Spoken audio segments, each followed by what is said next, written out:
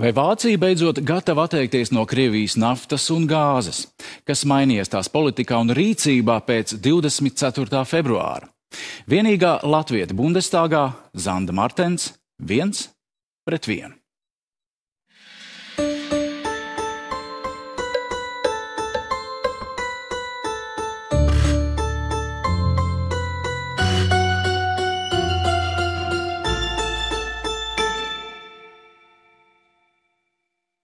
Esiet sveicināti.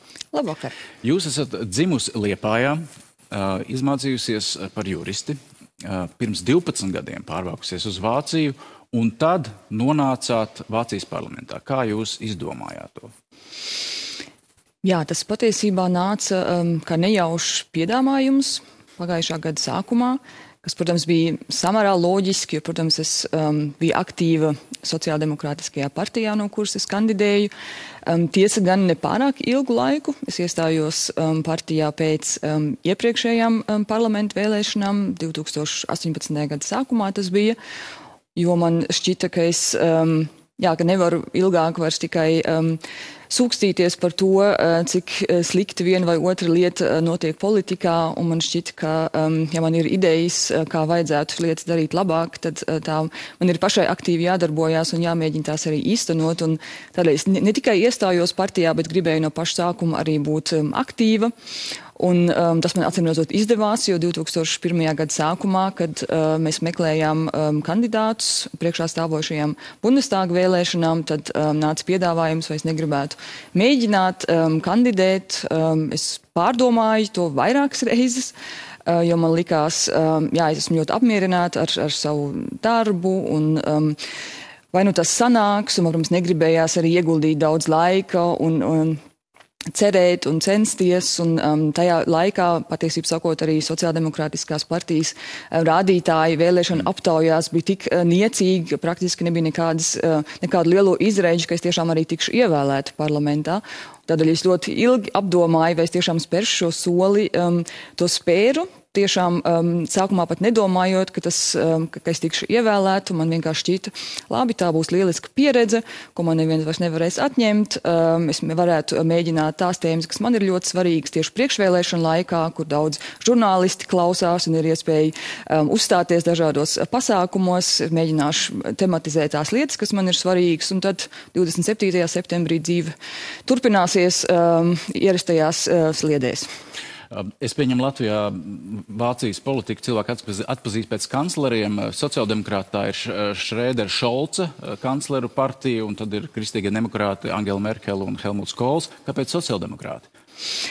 Es droši vien, ja jūs sakāt kanclera partiju, tad es varbūt attiecībā uz sociāldemokrātiem drīzāk teiktu Vilija Brandt partiju. Tas ir pāris gadu desmit atpakaļ, bet man šķiet, ka, ja nu ir kāds kanclers, kas sociāldemokrātisko partiju tik ļoti ir ietekmējis un arī tolaik padarījis tik ļoti populāru, tas bija tieši Vilija Brandt. Un arī tieši tās tēzes un tie sociāldemokrātiskie principi un pārliecība, tās ir tās, kas mani uzrunā visvairāk, un man nebija nekādu divu domu, kurā partijā iestāties. Nu, un pat pašas vēlēšana nakts, tas notiek tāpat kā Latvijā. Visi neguļ, gaida rezultātus, un cik jūs uzzinājāt, kas ir ievēlēti? Es to uzzināju nākamajā rītā ap 6:00. Es arī sākumā negulēju un skatījos internetā visu laiku, kā izskatās tie rādītāji, un tad es sapratu, ka tas tik ātri tāpat nebūs skaidrs, un kaut kad bija tas nogurums tik liels, ka man likās nav vērts vairs gaidīt, un kad es nākamajā rītā pēc pāris stundām miega pamodos, un tad atkal skatījos telefonā, kādi izskatās rezultāti, un tad redzēju sākumā neoficiālajā sarakstā, ka es tiešām esmu viena no deputātēm, kas ir ievēlēta. Tad es gaidīju tiešām oficiālo vēlēšanu vadītāju paziņojumu 7:00, jo man likās, kamēr nav oficiāli, labāk neticēt. Un tad bija arī oficiālais paziņojums, un tad bija skaidrs, tūlīt ir jābrauc uz Berlīni. No Diseldorfas, kur jūs dzīvojat. 24. februārī jūs ierakstījāt sociālos tīklos tā: neviens juridisks, neviens vēsturisks un neviens morāls iemesls nevar attaisnot necilvēcisko un pretdemokrātisko. Nekas neļauj saprast mūsdienu cara ilgas pēc cara laikiem. Ir pagājuši šodien tieši 3 mēneši. Ko Vācija ir sapratusi par šiem 3 mēnešiem? Kas ir mainījies, jūsuprāt, Vācijas uztverē, rīcībā par šo laiku? Pēc 24. februāra pagāja tikai 3 dienas, un 27. februārī tā bija viena svētdiena, kad visi deputāti devās uz ārkārtas parlamenta sēdi, kurā kanclers Šolts noturēja savu, varbūt pat leģendāro, kas zina, pēc laikiem skatoties atpakaļ, varbūt pat leģendāro runu, kurā viņš minēja šo vārdu, kur man šķiet visā Eiropā vai pasaulē pazīst vāciski kā Zeitenwende, kur apmēram varētu iztulkot kā pagrieziena punkts, bet man šķiet, ka tam vāciski ir pat daudz lielāka nozīme nekā vienkārši pagrieziena punkts.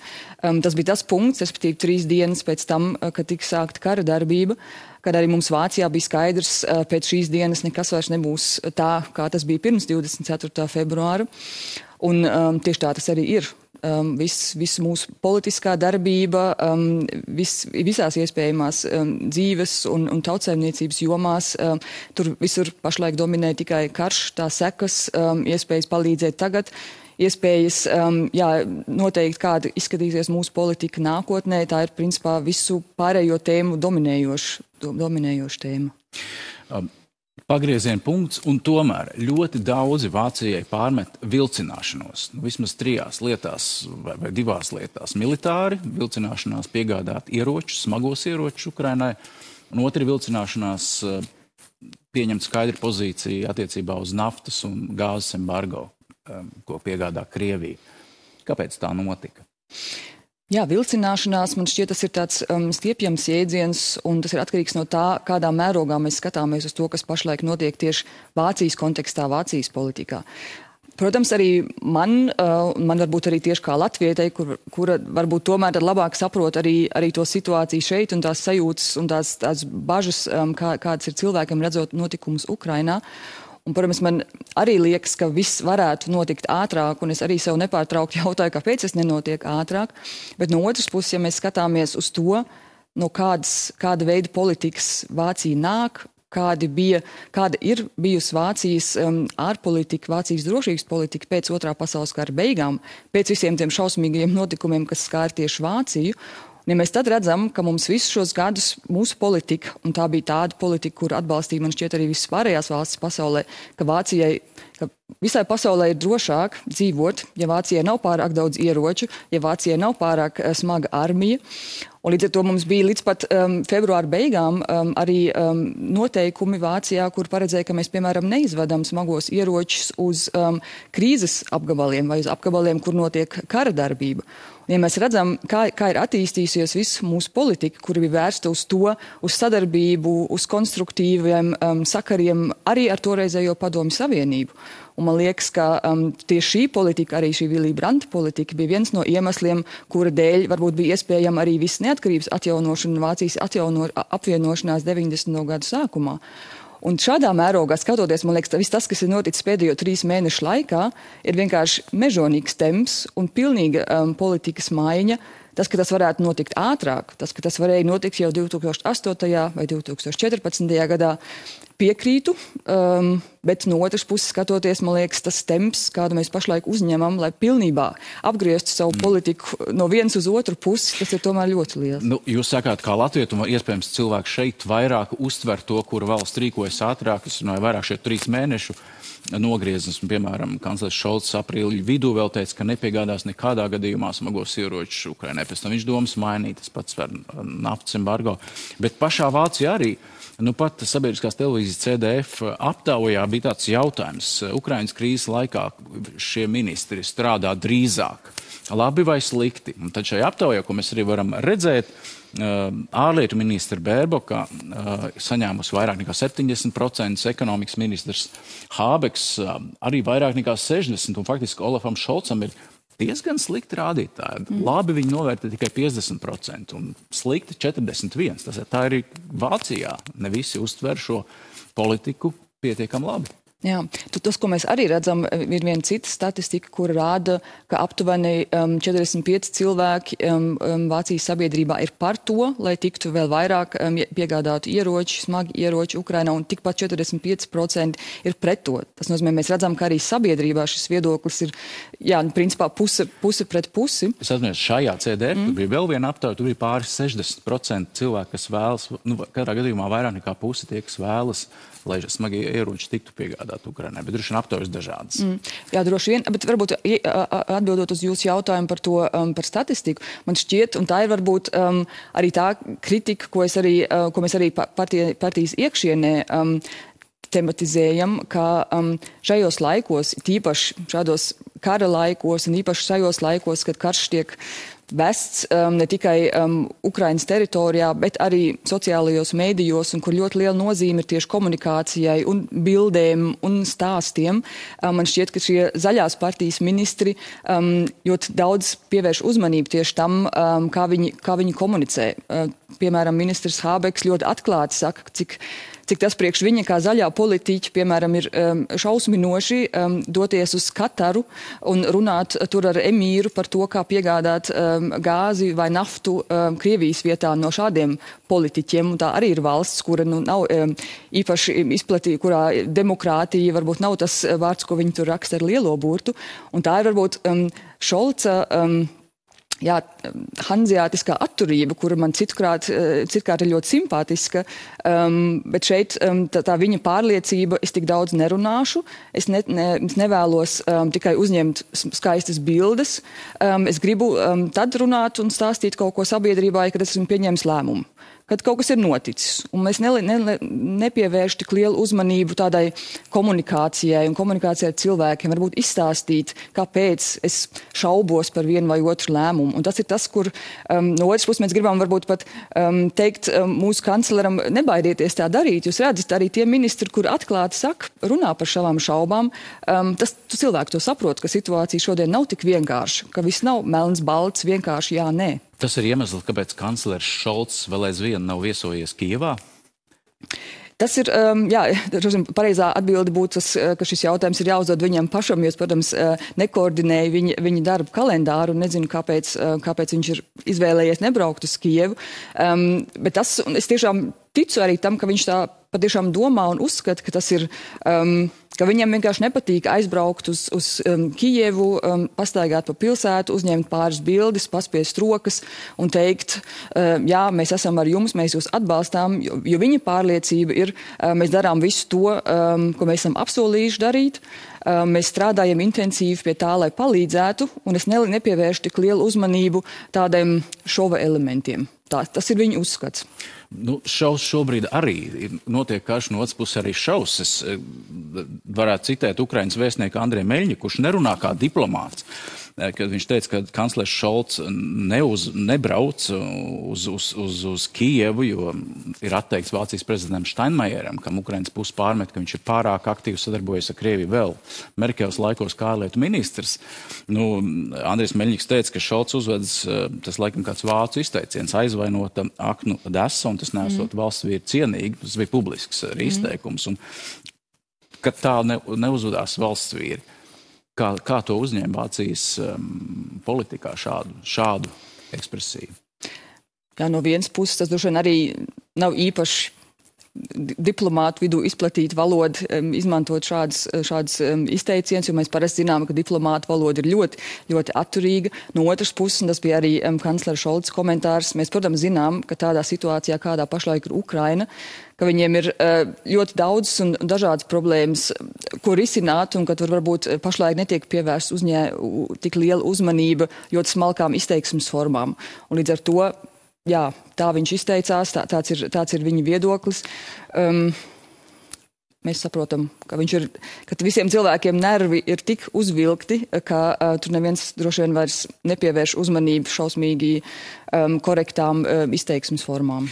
Vēl viena tēma, kurā Vācija ir mainījusi viedokli. Vēl pirms mēneša arī ekonomikas ministrs teica, ka mēs nevaram atļauties ne naftu, ne gāzi šobrīd apturēt no Krievijas. Tas novedīs lielā nabadzībā Vācijas iedzīvotājs, un tas būs vēl trakāk nekā Putins. Viņš teica, šobrīd situācija mainījusies, šobrīd Hābeks kas apgalvo, ka mēs esam gatavi atteikties vismaz no naftas tūlīt Eiropas Savienības kontekstā, ja tam piekritīs Ungārija. Vai šobrīd Vācijas politika ir skaidra attiecībā uz naftas embargo un arī iespējams gāzes embargo no Krievijas? Tas, kas ir skaidrs, ka mums no vienas puses ir tiešām jānovērš tā situācija, ka tiešām mūsu visa industriālās nozares, kurām diemžēl ir vajadzīga ļoti, ļoti daudz enerģijas, ka tās tiešām sabrūk, un tā varētu būt tā pesimistiskākā prognoze, ja pēkšņi šodien nepienāk vairs ne nafta, ne gāze, arī no Krievijas. Tas ir tas viens mērķis, ko mēs nevēlamies pieļaut, un no otras puses tā atšķirība starp situāciju 24. februārī vai īsi pēc tam un šodien ir, ka visi cilvēki, visi politiķi savās jomās dara visu iespējamo, lai atrastu alternatīvas enerģijas avotus. Kataru es jau pieminēju, mēs darām visu iespējamo un atvieglojam visas procedūras, lai varētu pēc iespējas ātrāk un vairāk izmantot saules un vēja enerģiju, lai uzstādītu sašķidrinātās gāzes termināļus Vācijas pierobežu teritorijās. Respektīvi, arī mēs Bundestāgā pēdējo nedēļu laikā esam rekordtempā pieņēmuši neskaitāmus likumus, lai pēc iespējas ātrāk nodrošinātu šo neatkarību. Un ja ministrs Hābeks šodien var teikt, jā, mēs esam droši, ka mēs varam atteikties no Krievijas gāzes vai Krievijas naftas pirmām kārtām, tas nozīmē, ka mums acīm redzot ir izdevies sagādāt tik daudz alternatīvas, ka mums vairs nav pamata baidīties, ka vienu dienu visu mūsu tērauda industrija, ķīmijas industrija, stikla industrija, nesaņemot nepieciešamo enerģiju, vienkārši nevarēs vairs tālāk strādāt. Un par gāzi tas vēl ir procesā. Es saprotu, ka arī ir Vācijas ministrs teica, ka šobrīd ir samazināti, jo tas īpatsvars naturālās dabas gāzes no Krievijas īpatsvars Vācijas ekonomikā, taču pilnīgi un galīgs lēmums vēl nav pieņemts. Jā, attiecībā uz gāzi vēl nav galīgi lēmumu. Mēs izmantojam katru iespēju, katru dienu un mēnesi palielināt to procentu skaitu, ko mēs iegūstam no citiem avotiem un ne no Krievijas. Un pēdējais mērķis bija vismaz vēlākais nākamajā gadā būt pilnīgi neatkarīgi no Krievijas, bet, ja izdodas ātrāk, protams, ja mums izdodas viss tas, ko mēs tik ļoti esam arī plānojuši un cenšamies īstenot, visi alternatīvie enerģijas avoti, arī alternatīvi piegādātāji. Tad es, protams, ļoti priecātos, un mēs visi priecātos, ja mēs varētu arī ļoti daudz ātrāk atteikties no viss, kas ir saistīts ar Krieviju. Tas ir arī jūsu priekšvēlēšanu vai faktiski koalīcijas programmā vairāk atjaunamo resursu līdz pat 80% sasniegt šo īpatsvaru. Vai šobrīd Vācijā ir reāls scenārijs, ka jūs atkal iedarbināt kodola sacijas?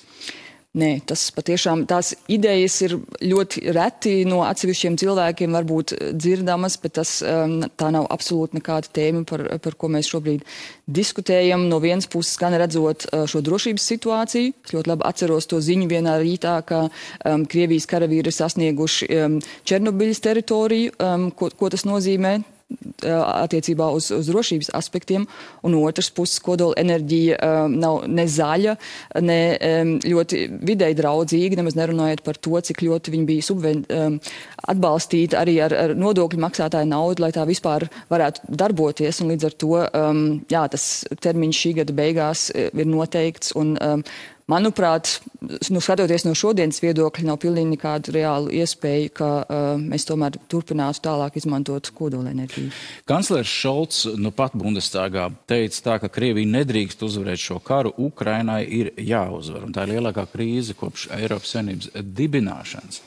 Tā pašā laikā skan balsis, arī augstu diplomātu balsis un arī citās Eiropas Savienības dalībvalstīs, arī Vācijā, par to, ka ir jāmēģina atrast kāds kompromiss ar Krieviju, jādod iespēja viņiem kaut kādu teritorijas daļu atgūt. Vai jūs redzat to apņēmību šobrīd, ka Vācija ar savu rīcību var palīdzēt Ukrainai uzvarēt? Jā, no vienas puses attiecībā uz to argumentu, ka mēs sākam spriest par to, kāds varētu izskatīties kompromiss. Tā ir mūsu Vācijas pavisam skaidra nostāja, ka tas ir tikai un vienīgi Ukrainas lēmums, kā varētu izskatīties kompromiss, kad viņi vēlas vest sarunas ar Krieviju, par kādām tēmām, ar ko viņi gatavi piekāpties vai nav gatavi piekāpties. Tas nav lēmums, kuru var pieņemt Vācija vai kāda cita valsts, tikai Ukraina pati. Un, protams, ar to visu, ko mēs palīdzam. Un es šeit gribētu uzsvērt, ka tie nav tikai ieroči, bet arī dažādi veidi finansiāla palīdzība, arī medicīniskajos jautājumos, humanitārā palīdzība un palīdzība, lai Ukraina varētu vēl turpināt darboties kā valsts, lai viņai būtu līdzekļi. Vācija iegulda visu iespēju robežās tiešām lielas summas, lai atbalstītu Ukrainu un lai tieši tā viņai palīdzētu būt vēl stiprākai un turēties pretī šim Krievijas militārajam uzbrukumam. Jā, tā problēma, ka tas agresors ir tāds, kurš runā šobrīd ar ieročiem, un ja tev nav ieroču, tu to savu valsti nevar noturēt, un Vācija ir viena no tām lielvarām Eiropā, uz kuru varētu likt lielas cerības, ka tā varētu palīdzēt arī militāri, kas, diemžēl, nenotiek tā, kā to daudz gaida. Jā, tas ir, protams, ja skatoties dažādas ziņas, vai tīpaši lasot Twitter burbulī visādas ziņas, es dažreiz jautāju, no kurien šiem cilvēkiem ir tāda informācija, kur tur tiek izplatīta. Mūsu informācija Vācijā ir, ko mums arī stāstīja Vācijas aizsardzības ministra, ka tas ir bijis tieši Ukrainas puses lūgums katru dienu vai nedēļu neaktualizēt konkrētu sarakstu, cik daudz ieroču pa kādu ceļu tiks vesti uz Ukrainu, kur, protams, Krievija ar prieku izmantot šādu informāciju.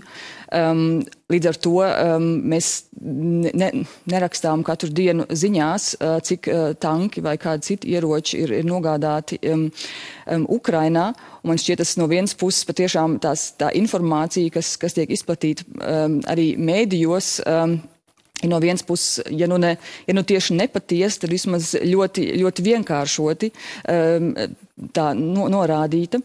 Un ja mēs salīdzinām, tas, kas mums Vācijā ir ļoti svarīgi, ka mēs nevēlamies veikt tādus solo izgājienus. Mēs esam NATO dalībvalsts, un man liekas, tas ir tieši šajā konfliktā ļoti svarīgi, ka mēs neesam 27 atsevišķas valstis, bet mēs esam NATO kā apvienība.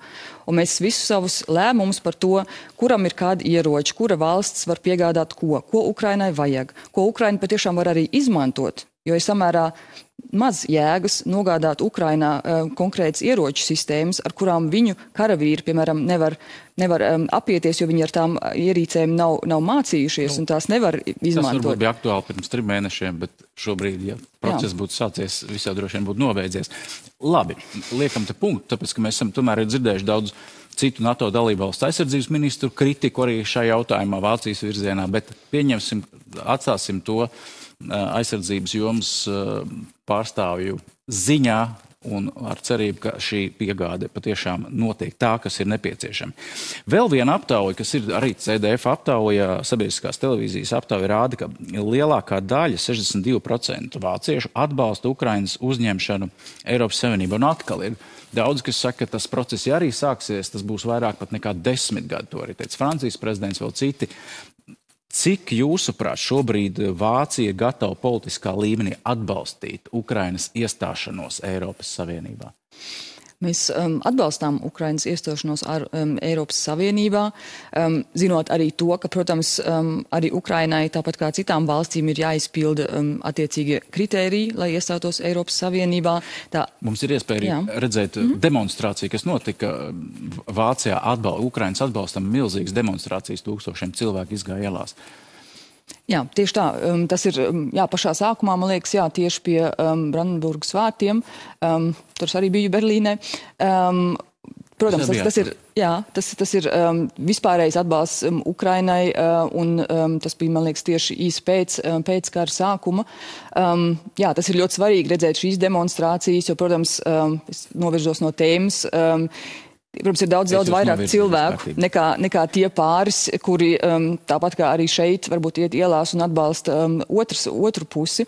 Bet runājot konkrēti par iestāšanos Eiropas Savienībā, mēs kā Vācija mūsu iespēju robežās arī to atbalstām, zinot, to teica arī Eiropas komisijas priekšsēdētāji, ka arī Ukrainai ir jāizpild visi iestāšanās kritēriji ar to atšķirību, ka Ukraina jau savā attīstībā līdz šim ir bijis jau tik tālu, ka daudzi no tiem kritērijiem iespējams jau ir izpildīti vai var tikt izpildīti pavisam īsā laikā.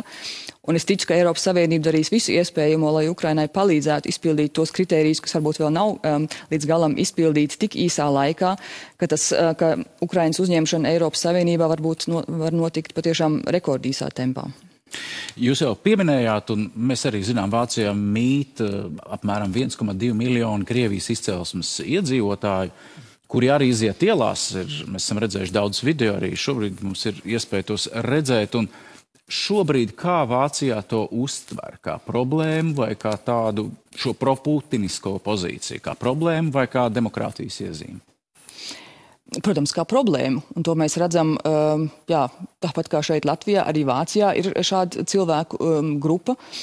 Un, kad es šos cilvēkus redzu, mans pirmais jautājums ir pavisam paškritisks, gan kā latvietei, kā vācietei, kā politiķei, ko varbūt mēs esam pēdējo gadu vai gadu desmitu politikā varbūt palaiduši garām vai neesam ievērojuši, ka šādas situācijas 30 gadus pēc Padomju Savienības sabrukšanas, pēc Vācijas apvienošanās ir iespējams, ka mūsu valstīs dzīvo tik ļoti liels skaits cilvēku, kur šādi domā.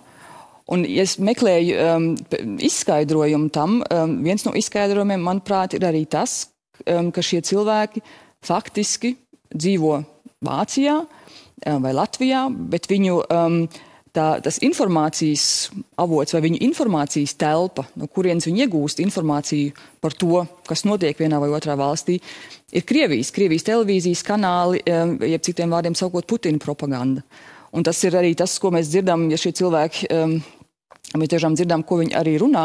Tas ir tieši tie paši teksti, ko mēs dzirdam no cilvēkiem Krievijā.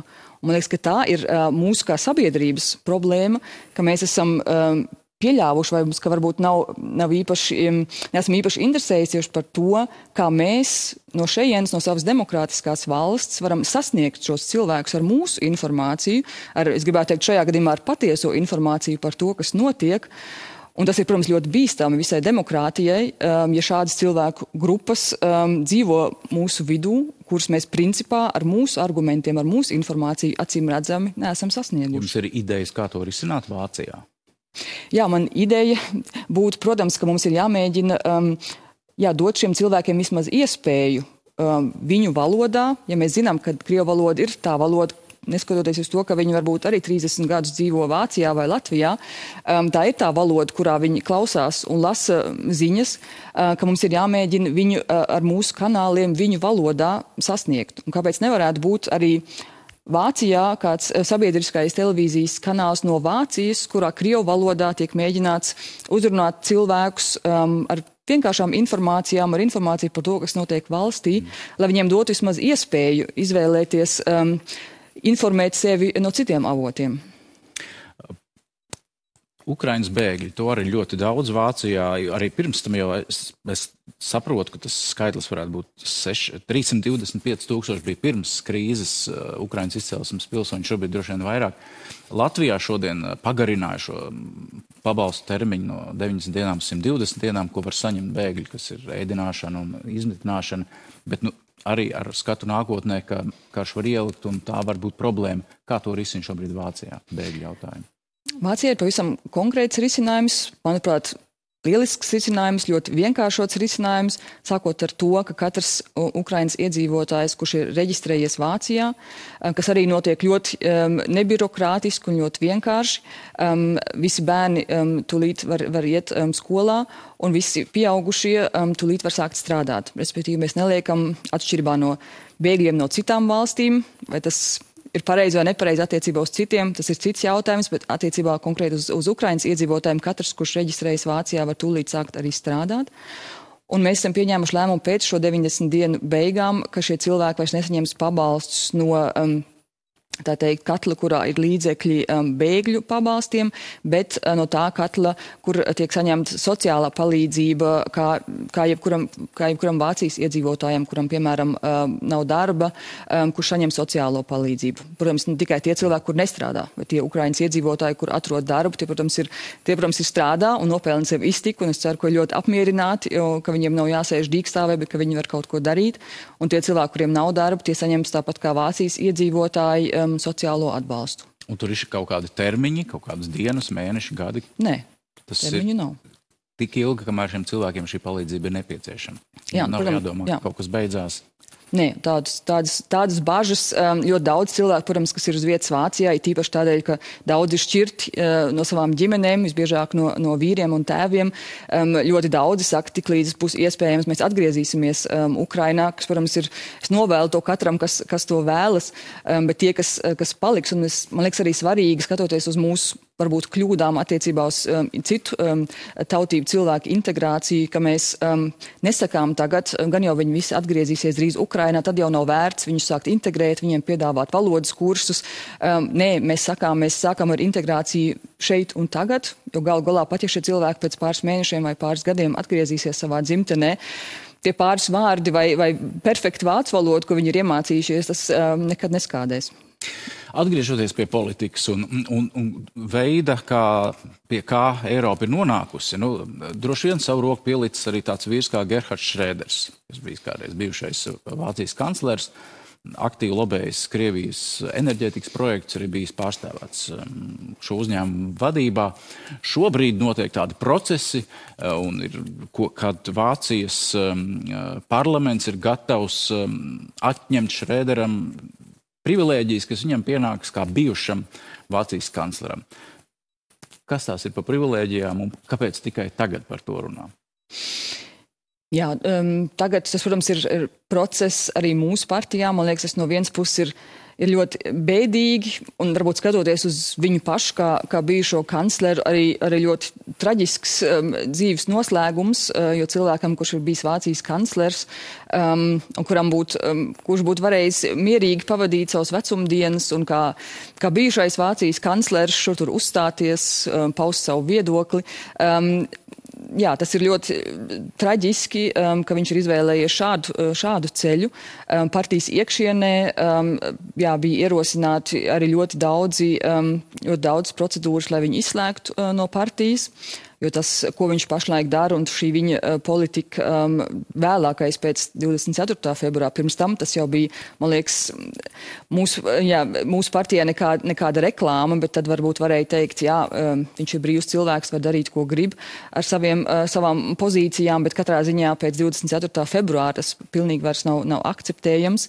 Jā, un tā bija dažādas procedūras arī mūsu partijas iekšienē, un jā, pagājušajā nedēļā bija sagatavots tiešām arī grozījums attiecīgajā likumā, ko mēs pagājušajā nedēļā arī Bundestagā diskutējām, ka viņam tiešām tiek atņemts privilēģijas, un tās privilēģijas izpaužās kā biroja darbinieki, respektīvi viņam tika kā bijušajam kancleram, kā visiem citiem bijušajiem kancleriem, kur vēl ir dzīvi, kuriem tiek finansēti, ja nemaldos, 6 darbinieki plus dienesta automašīna, tās ir tās augstās privilēģijas. Un tā kā šodien mēs sakām, ka šis bijušais kanclers pavisam noteikti nedara neko vairs kā bijušais kanclers Vācijas labā, līdz ar to, protams, nav nekāda iemesla viņam turpināt maksāt šādas privilēģijas.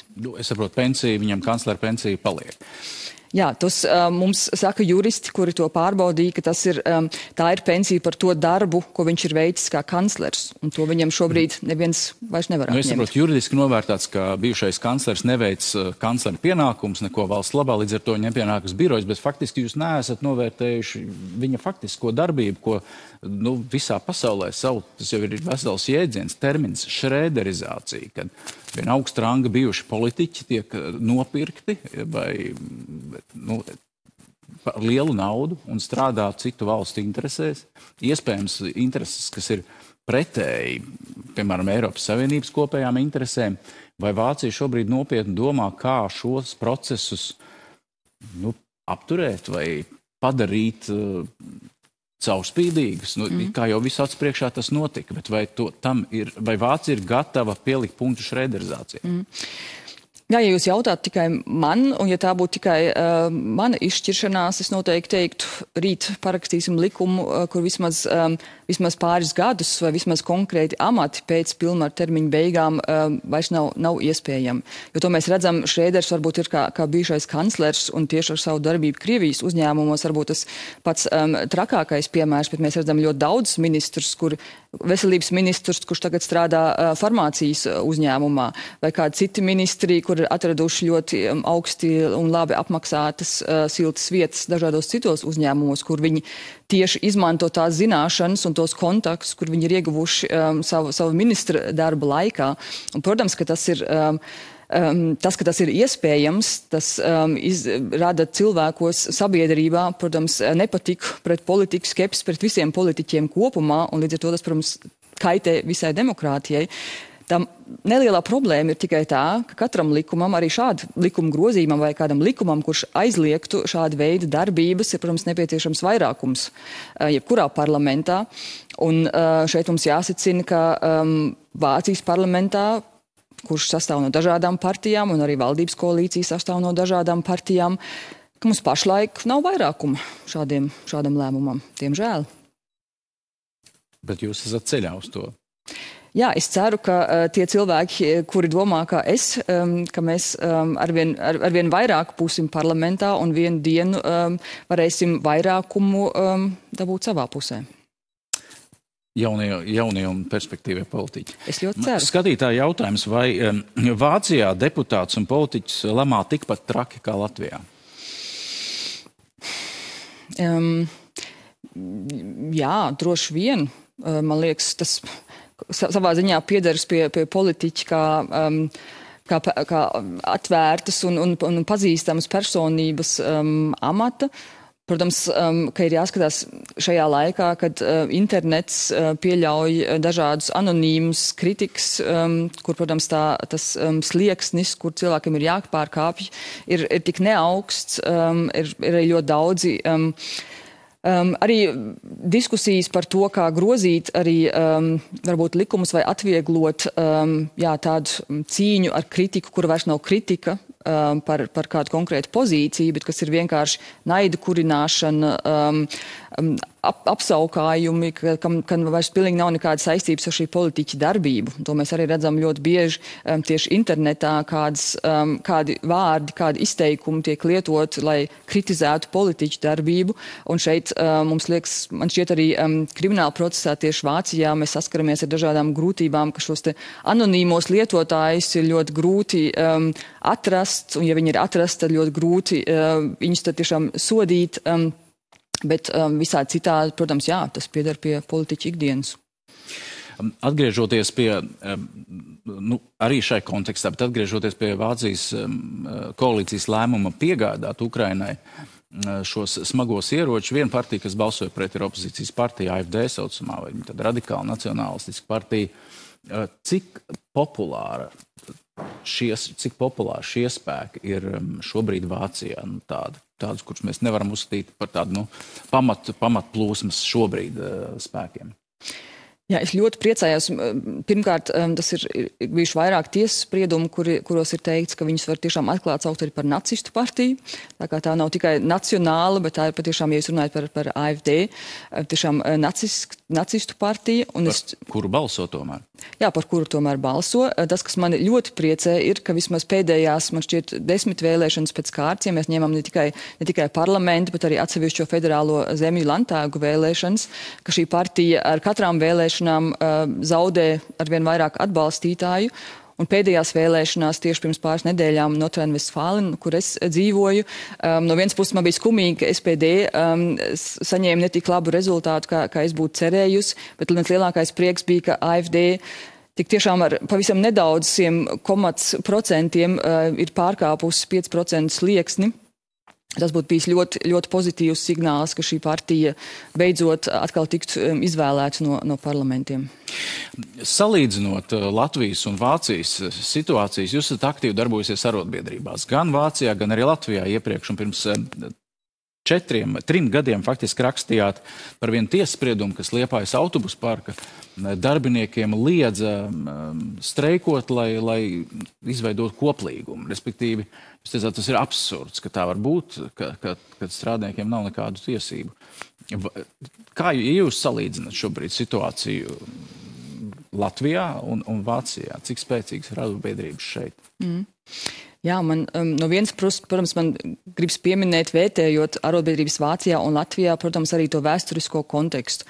No kāda nāk arotbiedrības Latvijā, kāda bija arotbiedrību loma un nozīme Padomju Savienības laikos, un man šķiet, ka vēl joprojām ir daudz cilvēku, kuriem arotbiedrība varbūt asociējas ar tādu veidu organizāciju, kāda tā bija tajos laikos. Tad, protams, Vācijas pieredze ir daudz savādāk. No visām milzu streikiem un cīņām par brīvu sestdienu un tā tālāk, tur man šķiet arī visā sabiedrībā, arī varbūt to cilvēku vidū, kur paši nemaz nav arotbiedrība biedri, bet man šķiet, ka tur ir daudz vairāk tā sapratni par to, kas vispār ir arotbiedrība.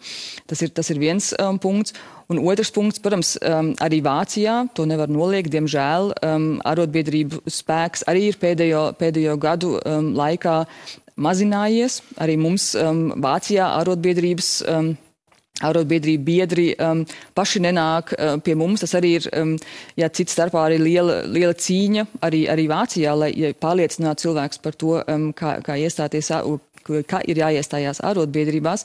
Bet man šķiet tā atšķirība varbūt ir arī tajā, ka Vācijas cilvēkiem kopumā varbūt ir vairāk tā sapratne par to, ka man nav tikai jāgaida, ka kāds cits, vai šajā gadījumā darba devējs, pats jau zinās, ka viņam ir jāievēro manas tiesības, un ka cilvēki paši ir gatavi daudz vairāk iestāties par to, lai viņu tiesības, lai viņu darba apstākļi būtu labāki. Man liekas, tā sapratne par to, nevis sēdēt un gaidīt, ka to izdarīs kāds cits tavā vietā, bet pašam būt aktīvam un darboties kopā ar saviem kolēģiem, kuriem ir tieši tādas pašas intereses kā tev.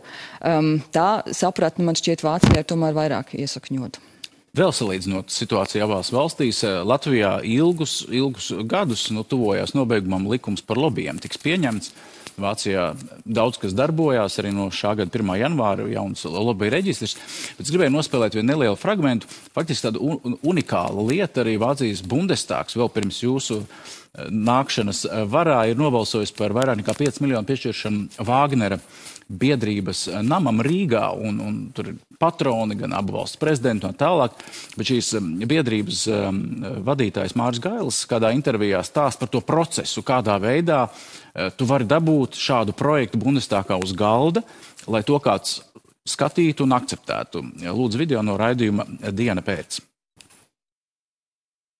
Ar to Konradu Vinkleru, kas ir tas mans pārstāvs mūsu projektam Vācijā un kam ir brīnišķīgi politiskie kontakti. Viņš ir bijis viena kristīgiem demokrātiem.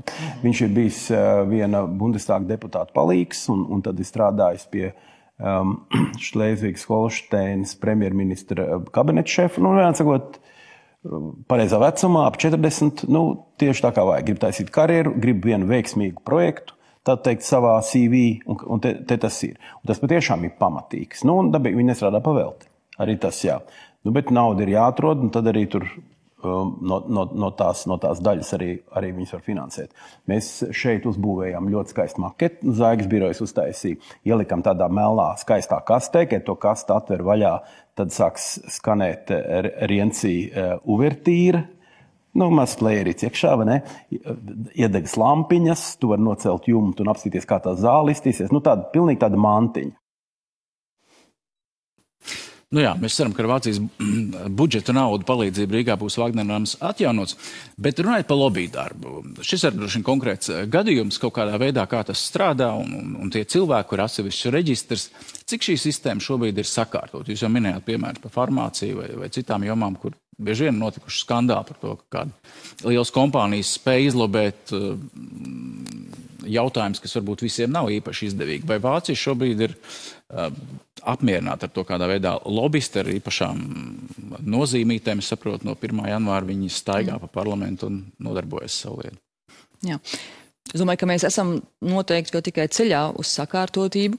Es īsti nemācēšu pateikt, vai mēs savukārt no šī gada janvāra, tas ir pavisam nesen stājies spēkā šis likums, vai mums jau ir kādi konkrēti izvērtēti dati, kāds ir šī likuma devums un vai tas tiešām funkcionē, jo mēs zinām arī ļoti labi, ka arī šāds likums par lobiju darbību tiek apstrādāts no lobbyistiem, un līdz ar to būtu ļoti interesanti zināt, vai tas tiešām darbojās, ja tur ir arī no lobby pārstāvjiem iestrādāts kāds likuma caurums, lai tas atkal varbūt uz attiecībā uz atsevišķiem lobbyiem varbūt nedarbotos, bet man šķiet, ka svarīgākais attiecībā uz lobby darbu ir tas, ka lobbyis pats par sevi jau nav nekas slikts. Tas ir pilnīgi normāli, ka viens uzņēmums vai kāda apvienība, kur grib iztenot kādu mērķi, sev jautā, kuram tad ir, kurš var pieņemt vienu vai otru lēmumu, lai palīdzētu mums īstenot mūsu mērķi. Mums ir jāuzrunā tie cilvēki, jāmēģina viņiem izstāstīt, kāpēc mūsu projekts ir tik interesants, kāpēc viņiem būtu jāpiešķir tam nauda. Tas pats par sevi ir pilnīgi normāla parādība.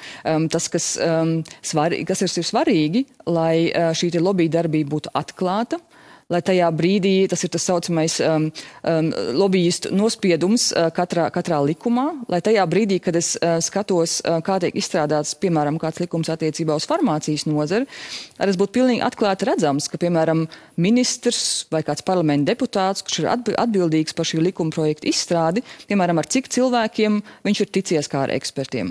Un šeit mūsu praksa rāda, ka, piemēram, izstrādājot šādus likuma projektus, cilvēki tieks ar 35 dažādu uzņēmumu vadītājiem un 2 nevalstiskajām organizācijām. Tikai kā piemērs. Un man šķiet, jo ātrāk un jo pilnvērtīgāk šāda informācija tiks publiskota, tā, protams, ir iespēja, ka sabiedrība izdara spiedienu uz likumdevēju un saka viņam, tas tak nevar būt, ka tu informē, ka tu tiecies tikai ar pārstāvjiem, kas tev stāst par vienu viedokli un netiecies ar citu nozaru pārstāvjiem.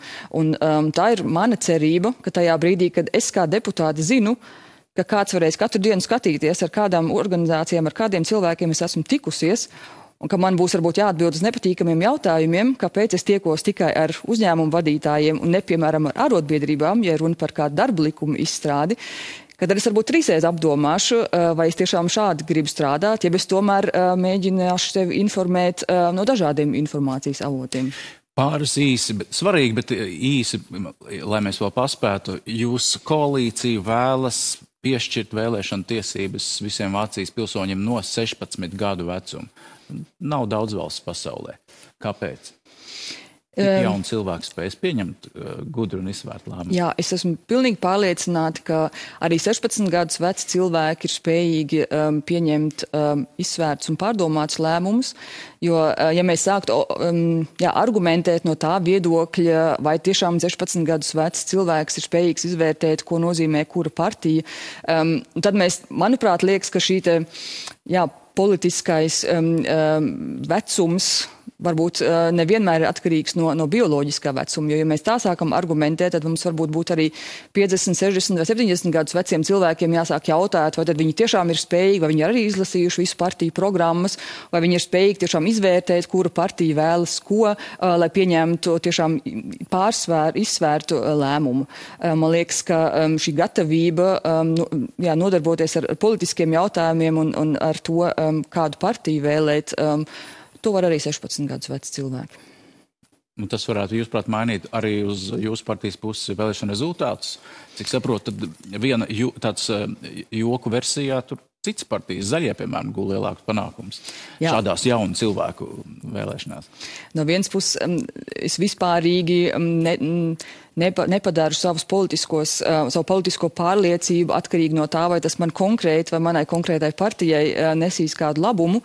Un otrs puses, protams, tas mums ir izaicinājums vēl jo vairāk uzrunāt arī jauniešus un pārliecināt viņus par sociāldemokrātisko politiku. Vēl viens pretrunīgs jautājums – legalizēt marihuānu. Jā, mēs esam ceļā uz to. Nepieciešams? Jā. Mēs redzam, tā ir šī jaunā valdības koalīcija, mēs to tiešām nosaucām par tādu koalīciju, kas dažādos sabiedriskos jautājumos tiešām grib īstenot ļoti progresīvu politiku. Un mēs redzam, ir ļoti daudz argumenti, kas rāda, ka šis aizliegums nav novedis pie tā, ka cilvēki mazāk lieto marihuānu, bet to, ka viņi to nopērk melnajā tirgū, ka tā varbūt arī ir medicīniski nav labā kvalitātē. Līdz ar to katrs cilvēks, kurš aiz kādiem iemesliem grib lietot marihuānu, viņu neattur aizliegumus. Un ar legalizāciju mums ir iespēja pirmkārt melno tirgu atstāt pagātnē, padarīt noteikti zināmas kvalitātes kritērijus, lai tā marihuāna, kur ir tirgu, ir tiešām arī kvalitatīva. Un galu beigās, lai tie cilvēki, kuri to pērk un lieto, lai tā nodokļu maksātāja nauda nonāk mūsu visu rīcībā un nevis pie melnā tirgus uzņēmējiem. Pēdējais jautājums. Jūs pirms raidījuma teicāt, ka brauksiet tālāk uz Viļņu, darba komandējums tālāk turpinās. Kas ir tas, kas dzīvojot 12 gadus Vācijā, kas visvairāk pietrūkst tur no Latvijas? Ko jūs braucat uz šejienu un ko jūs izbaudiet? Lāču maize. Es atvainojos, nevaru teikt reklāma, rupmaize. Piekraste. Es esmu no Liepājas. Protams, tādas pludmali kā Liepājā nav nevienā citā kurortā, nevienā pasaules malā. Svaigs gaiss, pludmale un garšīgi ēdieni. Jā. Garšīgi ēdieni. Vācijā taču arī ir pietiekami. Bet ne tādi kā šeit. Zāna Martens, liels paldies par sarunu. Paldies par uzaicinājumu.